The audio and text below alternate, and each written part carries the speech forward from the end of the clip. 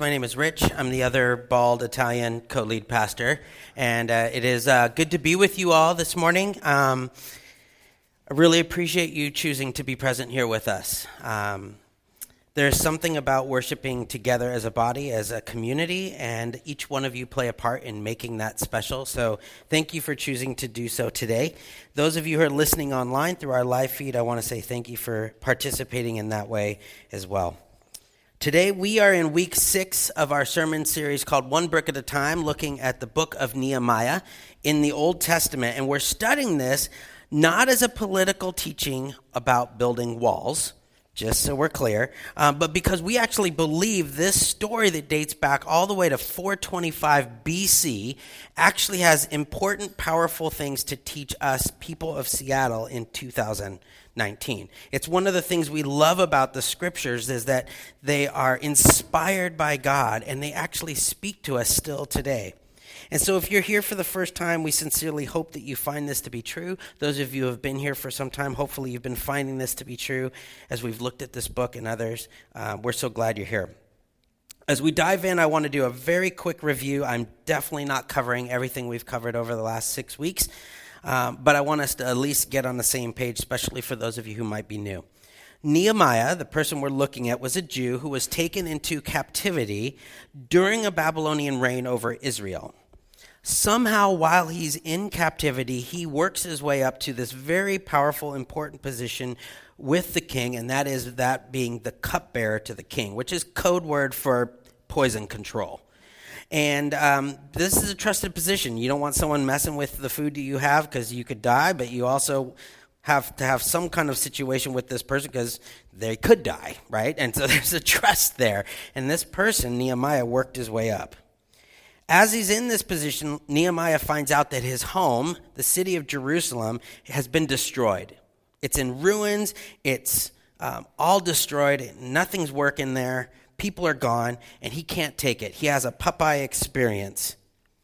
He cannot take it anymore. He needs his spinach, essentially. And he spends 16 weeks weeping, praying before God, and God gives him this vision, this calling to rebuild the city, to rebuild this wall. And in this experience, he has this opportunity to go to the very king that he's the cupbearer for and tell him about this, to ask if he could go and do this work. In the process of doing that, he steps out in faith. He risks his life. He says, not only do I want to rebuild this to the king, but I want you, king, to pay for it all. And miraculously, the king says, sure, which is amazing. And in the process, this vision that he has to rebuild the city is much more than he can handle. And we see another amazing thing happen, and that is that Nehemiah and his leadership, in cooperation with God, recognizes this is a God-sized vision, and this is going to take everybody. And so we see this beautiful picture of God employing everyone according to their gifts and their skills and their abilities to help bring about this transformation of this city. Immediately, though, as they start doing this, they experience all kinds of trouble. People are saying, this is a dumb idea, you can't do this. There's other people saying, this is a horrible job, this thing's going to fall down. They have all these issues come about, but they keep going for it. And the people working together rebuild the walls, they rebuild the gates, they rebuild the temple, they rebuild the city. Along comes Ezra. Ezra comes and he starts speaking and reading the book of the law. And starts reading it to the people. And these people hadn't heard the scriptures read for a very long time. And so they start hearing again these stories of God's faithfulness. But not only are they hearing these stories of God's faithfulness, they're reminded of this pattern. And this pattern's been going on since literally the beginning of creation. And that is humanity, including us today, trying to do life on our own. We want to do it our way. We get ourselves in trouble.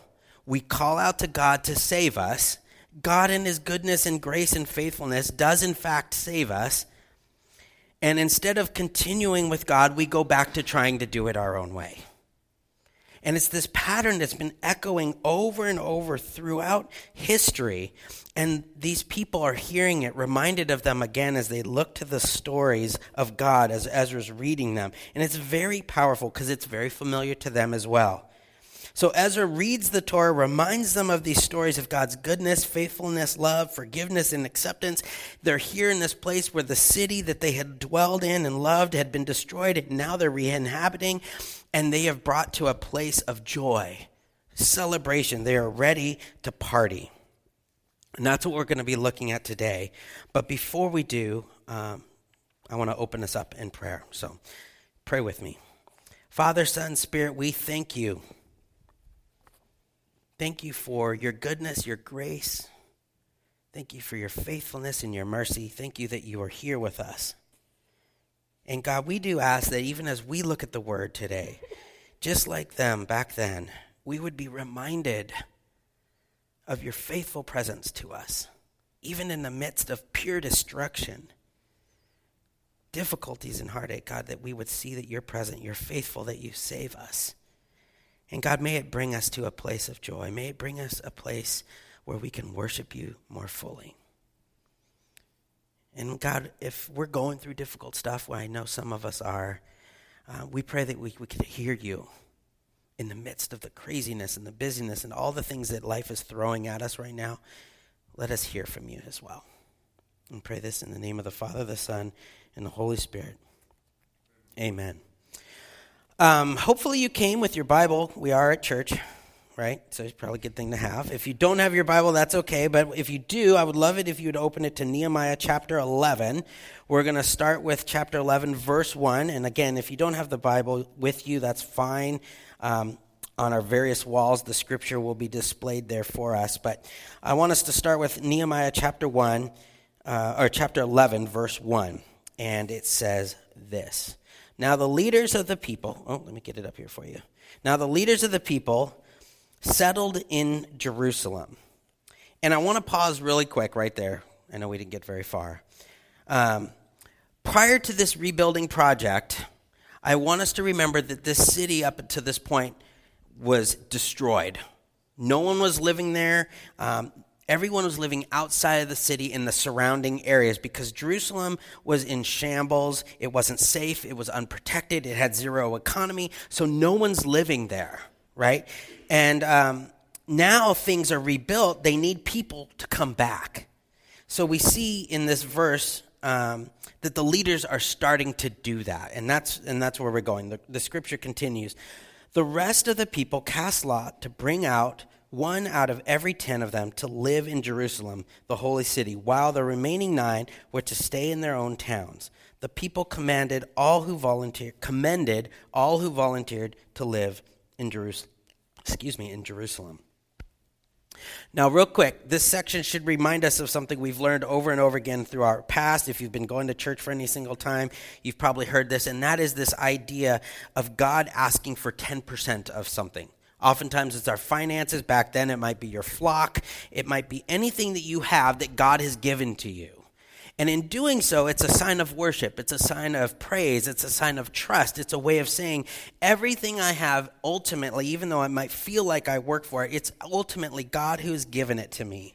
And so by giving this 10%, putting it aside, I'm giving worship and praise and thanks to God. And so God is saying here to keep 90% of everything I've given you, but I need 10% for my purposes. I have some things I want to do here, and we see this echoed again here in chapter 11.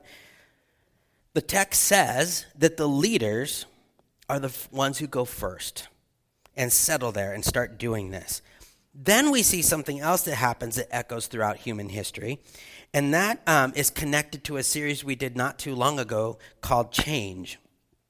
Maybe some of you remember this, but we talked about how as humans, even though we are designed the very nature by God to change, we avoid it. We do not like change. And so we learned about this, but if you don't remember it, that's fine. Here's a good question for you. Are you resistant to change? Are you resistant to change? Maybe this last kind of snowmageddon reminded you of your resistance to change. I heard even in our worship, the songs talking about rain, and so worship leaders like, please not snow for the love of all that's holy, right? Because some of us aren't looking for that. Are you resistant to change? It's a good question, and I'm going to answer it for you, and I'm going to just say yes. You all are. Every one of us, in some form or fashion, some more than others, are resistant to change. And if you are, which you are, I just want you to know that you're in good company with all of humanity over the entire history of mankind.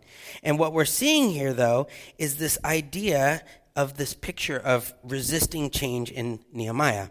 We have this small group of early adopters, these leaders that are willing to step out, but most of the people, 70-80% of them, are kind of in the middle. They're reluctant to change. They're not interested yet in doing so, and it may take them a long time before they're really willing to enter into this change.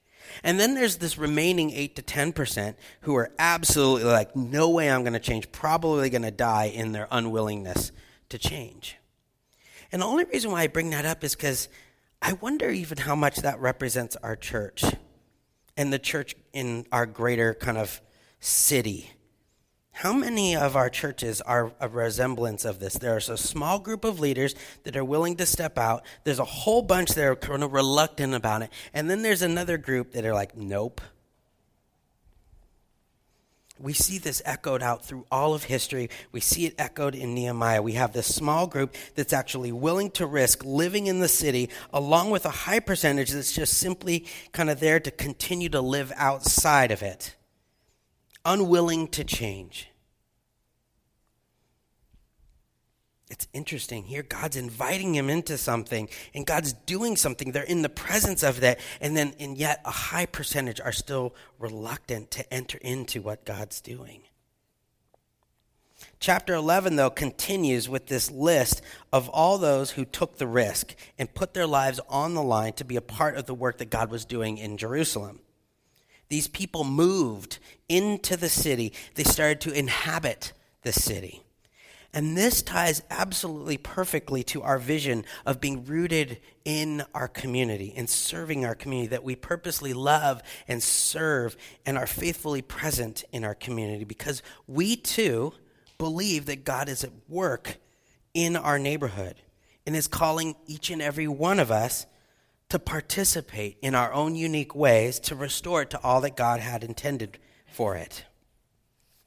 So what I want us to hear is that in many ways, this calling that Nehemiah and the people of God at this time have to rebuild the city, this God-sized vision that's going to take everyone according to their own abilities and skills, is our calling as well for our city. This is exactly why we moved into this building in this neighborhood at this time. Because we believe God is calling us to partner with and to inhabit and to root ourselves, to be lights of God's grace, to serve and to love this community.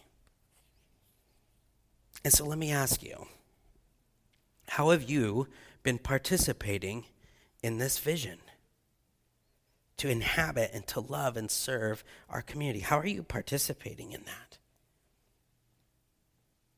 That's what we see happening here in the rest of chapter 11 and into chapter 12. It's this list of those who are willing to risk, to make the change, to inhabit, to love, to invest in, to serve the city of Jerusalem. And for the sake of time, I'm not going to read through this whole section and read all these crazy names and jobs like we did in chapter 3. Instead, I want us to jump ahead to chapter 12. And we're going to go to chapter 12, verse 27. So if you have your Bible, you can follow along. But that's what's been going on, this giant list of these people who are willing to risk and lay into inhabiting this city that's now being restored. Then we get to chapter 12, verse 27, and it says this dedication's about to happen. And it says this: at the dedication of the wall of Jerusalem, the Levites, who were kind of the pastors and priests of the day, were sought out from where they lived and were brought to Jerusalem to celebrate joyfully the dedication with songs of thanksgiving and with the music of cymbals, harps, and lyres. Now, there's something interesting in this text that we might not see initially, and it surrounds the word that's being used here, which is the word dedication. Dedication is oftentimes translated this way, or oftentimes with the word consecrated, and it generally means set apart. And we see that happen. You might remember that conversation about that 10%. That's a good example, putting something and setting it apart, taking it away, putting it over here for a particular purpose. Or you may remember in chapter 3, the priest moved out of the temple into the neighborhood and start dedicating the wall that's being built. They're setting it apart, and it's this beautiful picture of God's presence moving out of the temple into the neighborhood. Why? To set it apart, to make it holy. What's interesting here, though, in chapter 12, this word dedication here is not the same word that we see in chapter 3 and elsewhere. This word here in chapter 12 is actually the word Hanukkah. It's the Jewish word that we use we've heard over and over again for that celebration that the Jews have. And this word is different from being set apart for holy purposes. It's really much more about this idea of a fresh start. The Jewish people would celebrate this day of Hanukkah to remember a time back in 168 BC where, very similar to Nehemiah's story, a Syrian king had taken over the Jews, had forbid people from practicing Judaism, and turned their temple into an altar for the Greek god Zeus. And so then this miraculous small group of Jewish people called the Maccabees revolted of this oppression, fought the Syrians, and reclaimed their temple. And that is what marked this celebration, this dedication we know as Hanukkah. It was a party, a celebration of the sign that God was with them, that they were not alone, and that God had provided and blessed and was giving them a fresh start. Now, I'm not Jewish and I'm not going to cover everything about this holiday, but you get the idea. It's about God giving the people of God a fresh start. Now, the thing about fresh starts, or do-overs, if you will, when you get them, is it brings joy. And if you just think about it for a moment, when the last time you wanted a fresh start, or you experienced one, or you wanted a redo and you had that moment, it typically happens when we mess up, right? We did something we feel bad about, we made a mistake. Maybe it was the outcome of something didn't turn out quite like we wanted it to. Maybe our day didn't go as we planned. There was a curveball of some kind. Maybe you said something you wish you hadn't. And so you want a fresh start. You want to restart. Anybody here ever feel like, man, I'd love a do-over right now, right? You might even feel it right now. This is exactly what's going on here in Nehemiah. And as we go through chapter 11 and chapter 12, it's moving us. We're seeing God bringing about a fresh start to Jerusalem. And this is what this dedication that's being talked about is all about. It's a celebration of this new work that God is doing in this city, the city of God that had been destroyed and had been in ruin, where these people who had been displaced are now being able to come back and move into this place and have a fresh start. So you can imagine there's a joyful, celebrative party that's about to happen as a result. And we have to remember that they got to this place having moved through it, being destroyed, and all the work to get to this place. It didn't just out of nowhere happen. So let's look at this party that starts, and we're going to do that starting in verse 31.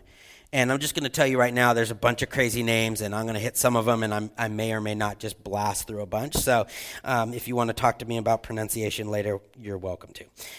Chapter 12, starting with verse 31, it says this: I had the leaders of Judah go up on top of the wall.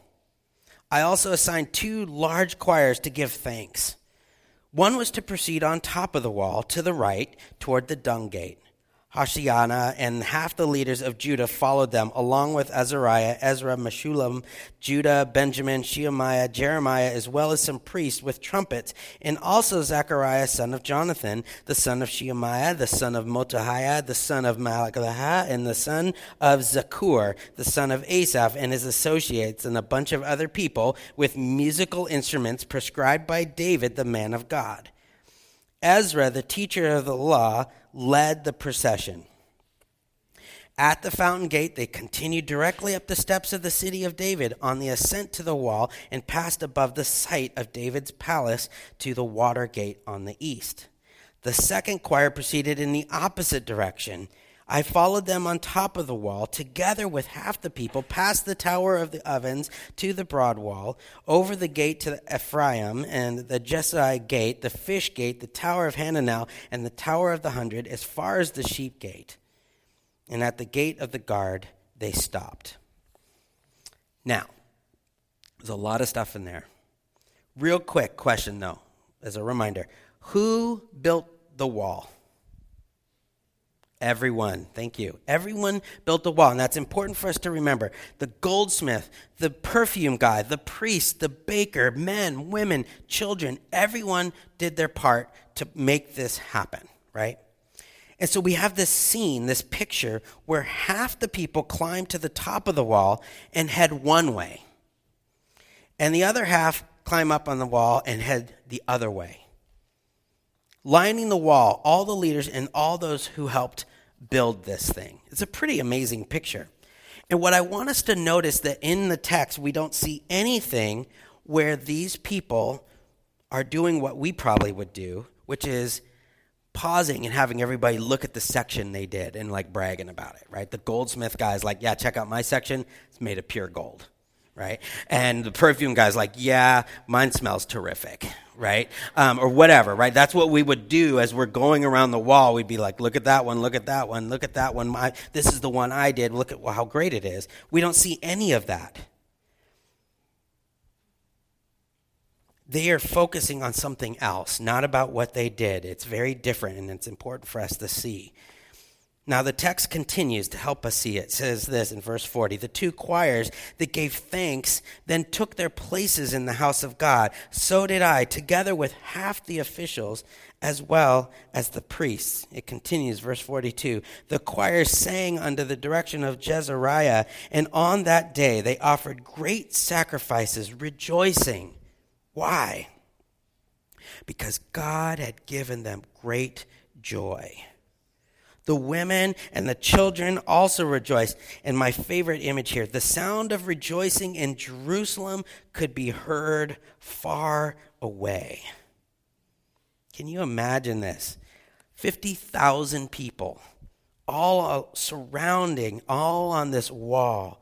And they're celebrating their choir, their worship, so loud that it could be heard from miles away. Now, when I read stuff like this, it always makes me go, how cool. And could God do something like this again? Like right here in Seattle, in our neighborhoods.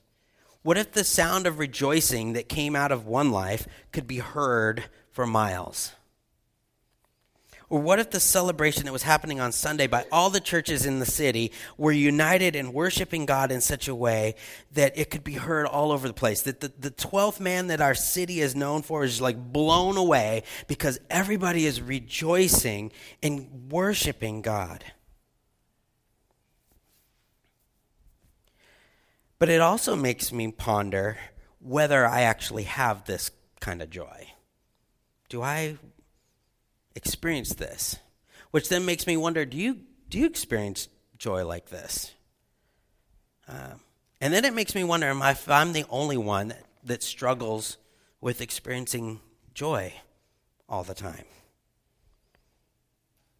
Which then makes me go, what in the world is this whole joy thing? Like, what is it we're talking about? How do we experience it? I don't know what it is. I struggle with it. And so I want us to talk about that.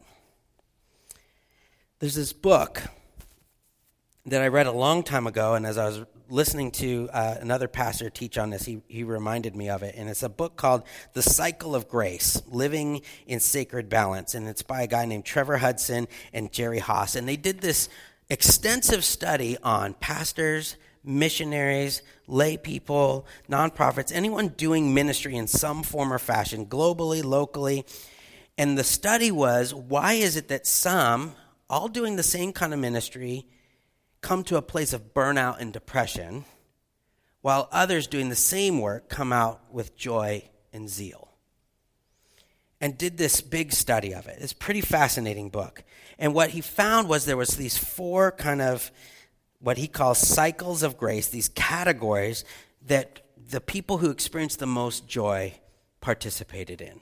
And so I want us to look at it real briefly, and I want us to ponder it for our own story with regards to how we are doing with joy. So it starts with the first cycle of grace, which is this word acceptance.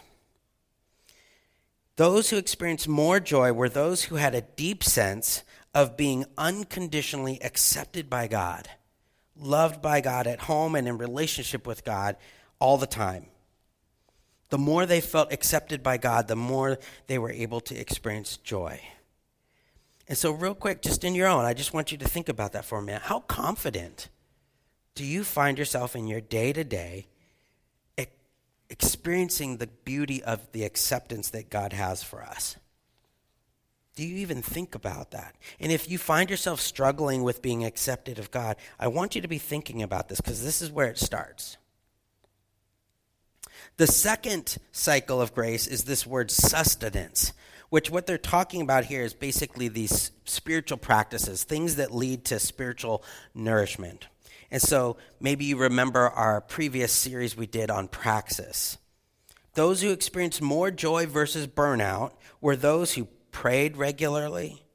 They had a small community of believers that they hung out with and interacted with and held each other accountable with, served with. They practiced Sabbath. They were good stewards of their finances. So they had these spiritual practices, these habits, these disciplines that they did regularly to fuel their spiritual nourishment. So again, the question there is, are you spiritually taking care of yourself like you do with your own food? Are you feeding yourself spiritually? And it has an effect on our experience of joy. The third cycle is this idea of significance or identity, and this is tied to meaning and purpose. Those who experience the most joy were tapped into this idea of their identity. And the best way to think about it is taking that word significance, the first 4 letters, is the word sign.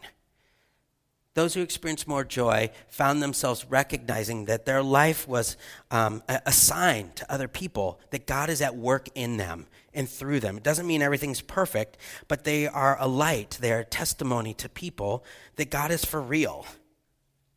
So when you think of your own story in your day-to-day life, do you live in such a way where you recognize what you're doing and what you're saying and your actions and all this kind of stuff, that you are representing Jesus? That you are a signpost, if you will, to others? And if not, why? The last section, this cycle, is this idea of achievement or fruitfulness.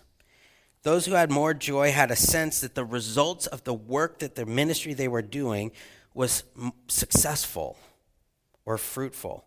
And we all get this. We've all had those experiences when we're working hard on something day in and day out, and it doesn't seem to be working. And what happens, right? We get frustrated, we get depressed, we get burned out, we don't want to do it anymore, right? Well, same thing with ministry. It doesn't matter what it is. Those who were able to find the stories, the glimpses of God at work in the midst of whatever they were doing, the more actively aware they were of that God was at work in and through them, had an effect on their joy. Which is why we keep talking about we want to hear stories, big and small, of what God is doing, because we all need that encouragement. We don't want to be burned out. We want to hear about what God is doing. So how is that for you? In your day-to-day life, are you seeing God at work? Are you hearing the stories of God blessing and doing something in the midst of what you're doing? Now, I bring this up just as examples for us to assess our own stories and our levels of joy or what we're experiencing in our day-to-day life. This is not like the be-all, end-all, but they're helpful to consider at the end of the day, because every day we come through difficulties, stuff that could affect our ability to experience joy. But I think what's most important is that we go back and look at the person who teaches us the most about joy, which we're all in church, so if I was to ask who teaches us the most about joy, we'd all say Jesus, nice. So since Jesus is the one life, the center of all that we do, I think we should look at that. And so I want to just look at one example where Jesus teaches us about joy. That's a really helpful one. And it comes in the book of John, chapter 16. And it's going to start with verse 16. And Jesus is here talking to his disciples. And he says this, "In a little while you will see me no more. And then after a little while, you will see me." To which the disciples are like, "What you talking about, Jesus? What does that mean?" And then it goes on. It says, "At this, some of the disciples said to one another, 'What does he mean by saying, in a little while you'll see me no more, and then in a little while you will see me? And because I'm going to the Father.' And they kept asking, 'What does he mean by a little while? We don't understand what he's saying.'"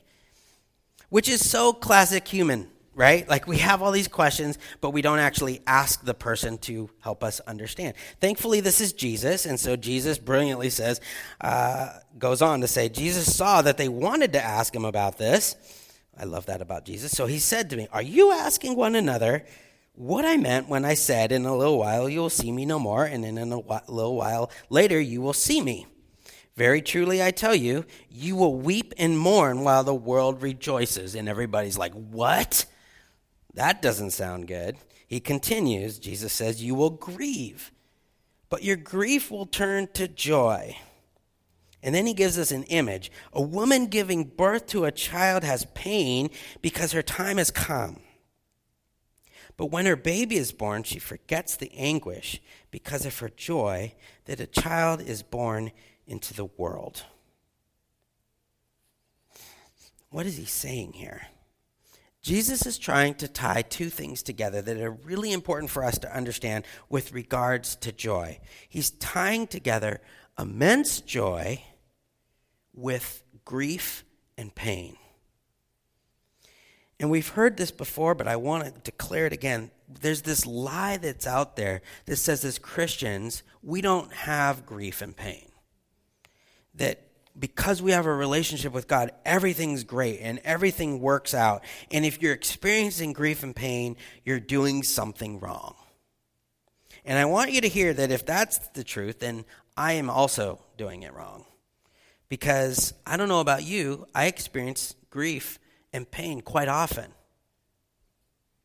Even this last week, we've heard a number of incredibly heartbreaking stories connected to people in our congregation. We deal with pain and grief a lot.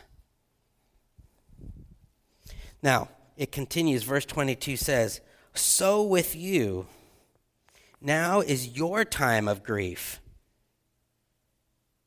But I will see you again, and you will rejoice, and no one will take away your joy." Now, the thing about this book and this cycle of grace, that when I think about it and I think about the authors, I actually think this is a pretty spot-on cycle, because at the end of the day, I think it actually represents the example we see in Jesus. And so if you think about Jesus, you remember when he's about to start his public ministry, he goes to get baptized, this dove comes out, and we hear the voice of God. And what does the voice of God say? "This is my son, my beloved son. I'm so pleased. He's amazing," right? It's this picture of God's utter acceptance of his son. This is my child. I couldn't feel any more connected to this person. It's incredible joy. It's the deepest form of acceptance, the Father to the Son. And all through Jesus' ministry, he comes back to this. It didn't just happen one time. It happens over and over again. Why? Well, because if you think of Jesus' story, pretty much almost everyone he came into contact with ultimately was not too hip about him. Many even wanted him dead. So if you imagine, what would it look like to manage joy when pretty much everyone hates you? Right? Jesus could do it because he was completely and utterly convinced. He knew that the Father loved him no matter what, and nothing could take that away from him. And if you continue with Jesus' example, not only did he have this acceptance completely solidified, but who took better spiritual care of themselves than Jesus?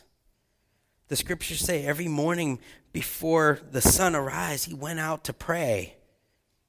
This was a discipline of his. He surrounded himself with other people to invest in and to be encouraged by. He had a group of people that he served with, and he would connect with his community and connect with people he didn't even have relationships with. No kind of requirements needed. He would bless and serve people.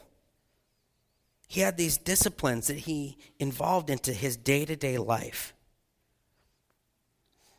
On top of that, there's no one who is more significant in our world, in our history, than Jesus. No one's ever fully understood and lived out their life with meaning and purpose like Jesus did.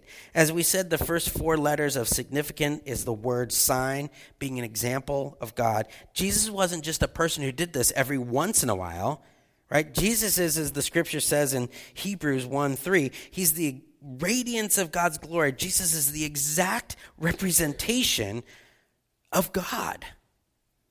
There's no better sign of God, no one more significant than Jesus. And if that's not enough, Jesus did the hardest, most crazy work ever to be done, right? Taking care of all of humanity's sin, past, present, future. He did the work needed to make it happen, to make it possible for each and every one of us in this room, each and every person out there, each and every person you know, to have a relationship with God, to experience the most absolute, complete, perfect love of God. Jesus did the work and achieved it. The scriptures actually say, it is finished. So because of what Jesus did for all of humanity, our sins are no longer counted against us. That's the significant role Jesus plays in every human's life. Amen? Amen. That's amazing. Jesus is the perfect example for us of this cycle of grace, and he's this perfect example of joy. Now, here's our problem, is that we don't start where Jesus starts or where he wants us to start. See, we don't start with acceptance by God. We start with, look what I've done, right?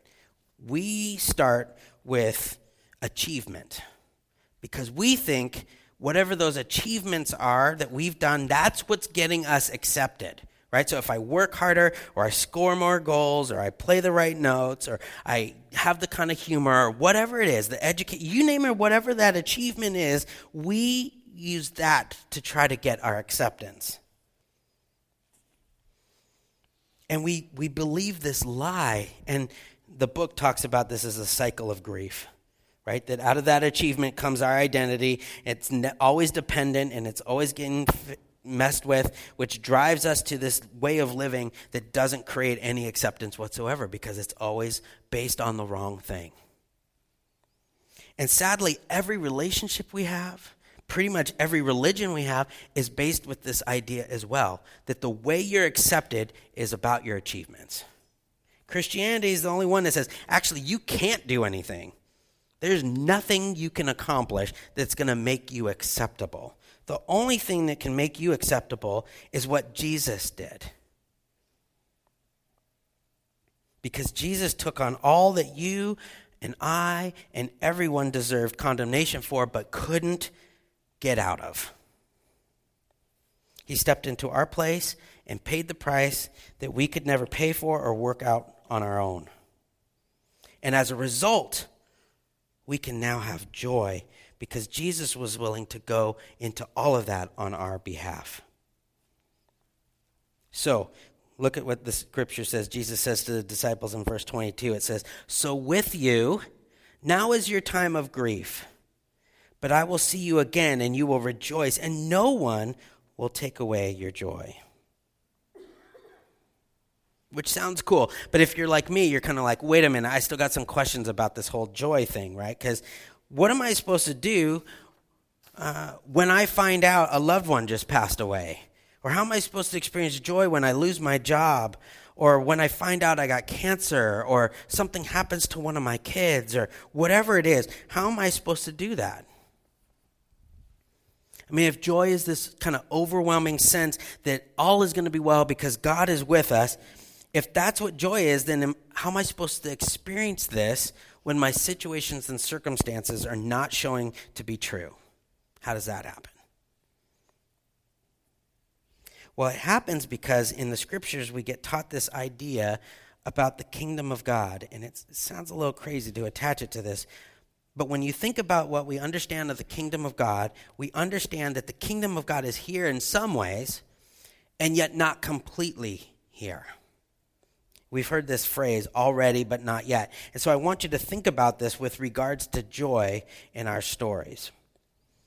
So, if you're like me, you probably don't live your day-to-day life from morning to evening filled with inexpressible joy. Maybe you do. Maybe you got up this morning and there was no coffee, and all of a sudden your inexpressible joy turns into expressible anger, right? It could be anything. Maybe you're like me and your day-to-day goes by where you're not experiencing inexpressible joy at any moment.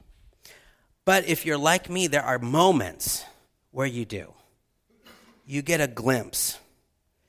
You get an experience. You see something, a reminder of the goodness of God that is to come. It might be brief, it might be for an hour, it might be with friends, it might be a result that happens at work or something that brings you this sense of joy, but it's not complete, right? It's just a glimpse.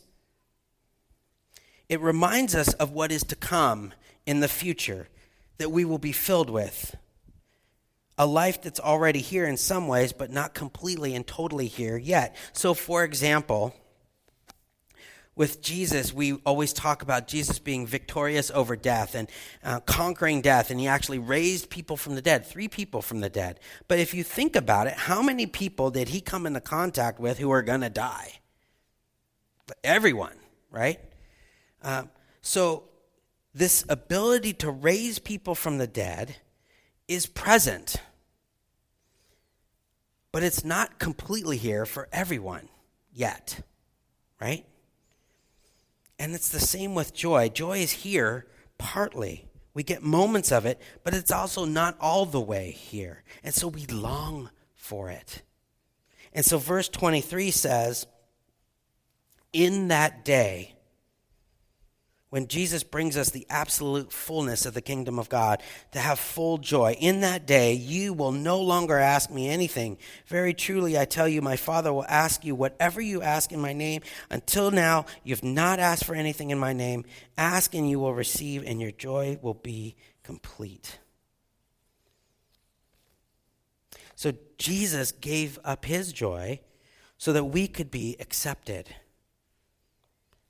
We could be nourished. We could be significant. We could be fruitful. And the most beautiful thing about all of this is that none of this has anything to do with our achievements. It has nothing to do with our education. It doesn't have anything to do with how much hair you have on your head. Thank God. It has nothing to do with any of those things. It's all based on the acceptance we have from God through Jesus. And so we see, as a result, the joy is different from this happiness. Because it's not based on our situations and circumstances. It's based solely on being accepted by God. Being accepted as a child of God. Just like Jesus, this is my son whom I'm pleased. That the God of the universe sees that of you. But that eventually things will be well when that day comes.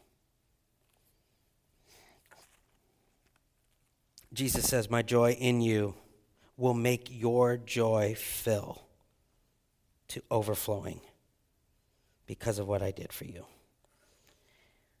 Now, I'm going to close us in prayer in just a moment, and I want to invite the worship and the prayer team to come forward. And they're going to give us some space to ponder this a little more with our stories, because I know we're all coming from different situations and circumstances, and some of us are in the place right now where we're experiencing some joy. Maybe we just came off a vacation. Maybe something happened, we got a raise, whatever, and we're in a moment of joy. And I know there are others here that are going through really difficult times, and there's some that are all in between. My invitation for us is to then take this space to think about how what we've talked about could apply to you. So maybe you're in a place where you are just needing a fresh start. And I hope you hear the invitation from God that is there for you right now. Or maybe you're feeling challenged to inhabit your neighborhood at a different level, right? That the story of this God at work in the city is reminding you of you having a role to play in that, and you want to join in. Or maybe you realize that you need to think about the parts of this cycle of grace and how you need to rethink how you enter into it and start with acceptance and not achievement. Maybe you're in a space that feels a lot more like labor pains, and you're hurt, and everything about what's going on right now is very hard to see and experience joy. And I just want you to hear today, and maybe you could just soak in it a bit, that joy and grief are tied together. Whatever it is, I want you to feel free to use this space however you want, to pray, to confess, to give thanks, to receive, to be filled, to dream, whatever you feel called to in this place. And I also want to remind you that over here in the corner, there's these two ladies over here. That's part of our prayer team.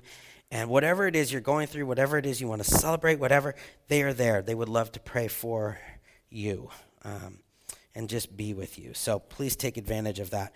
I'm going to close us in prayer, and then we're going to have some space where the band will play instrumentally. And then in a little bit, they are going to invite us to sing one last song of response. So please take advantage of this time. And if you want to share anything that you're going through, you can use that connection card. We would love to hear from you, however you feel called to. Let me close this in prayer. We'll take some time to reflect, and then we'll sing a song of response.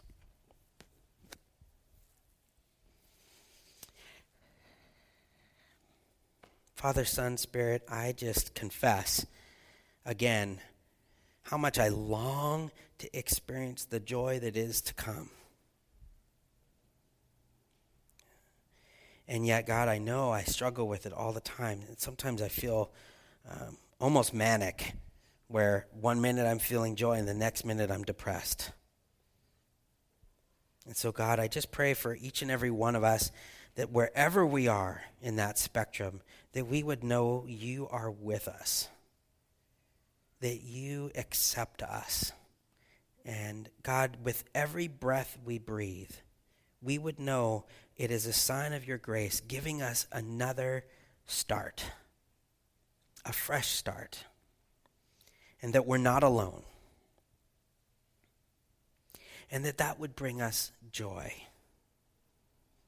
no matter what the situation and circumstance. And that in that place, whether it's the labor pains of life or the holding that baby place of life, or wherever we are, that we would be able to find ways to worship you, that our city would hear us give you praise. You are so good, Lord. Help us build our life on you, not our achievements. Help us celebrate the fresh start that you give us at every moment as we go about our day to day, and help us be aware of your presence, your goodness, and your grace with us, that we might share it with others. We pray this in the name of the Father, the Son, and the Holy Spirit. Amen.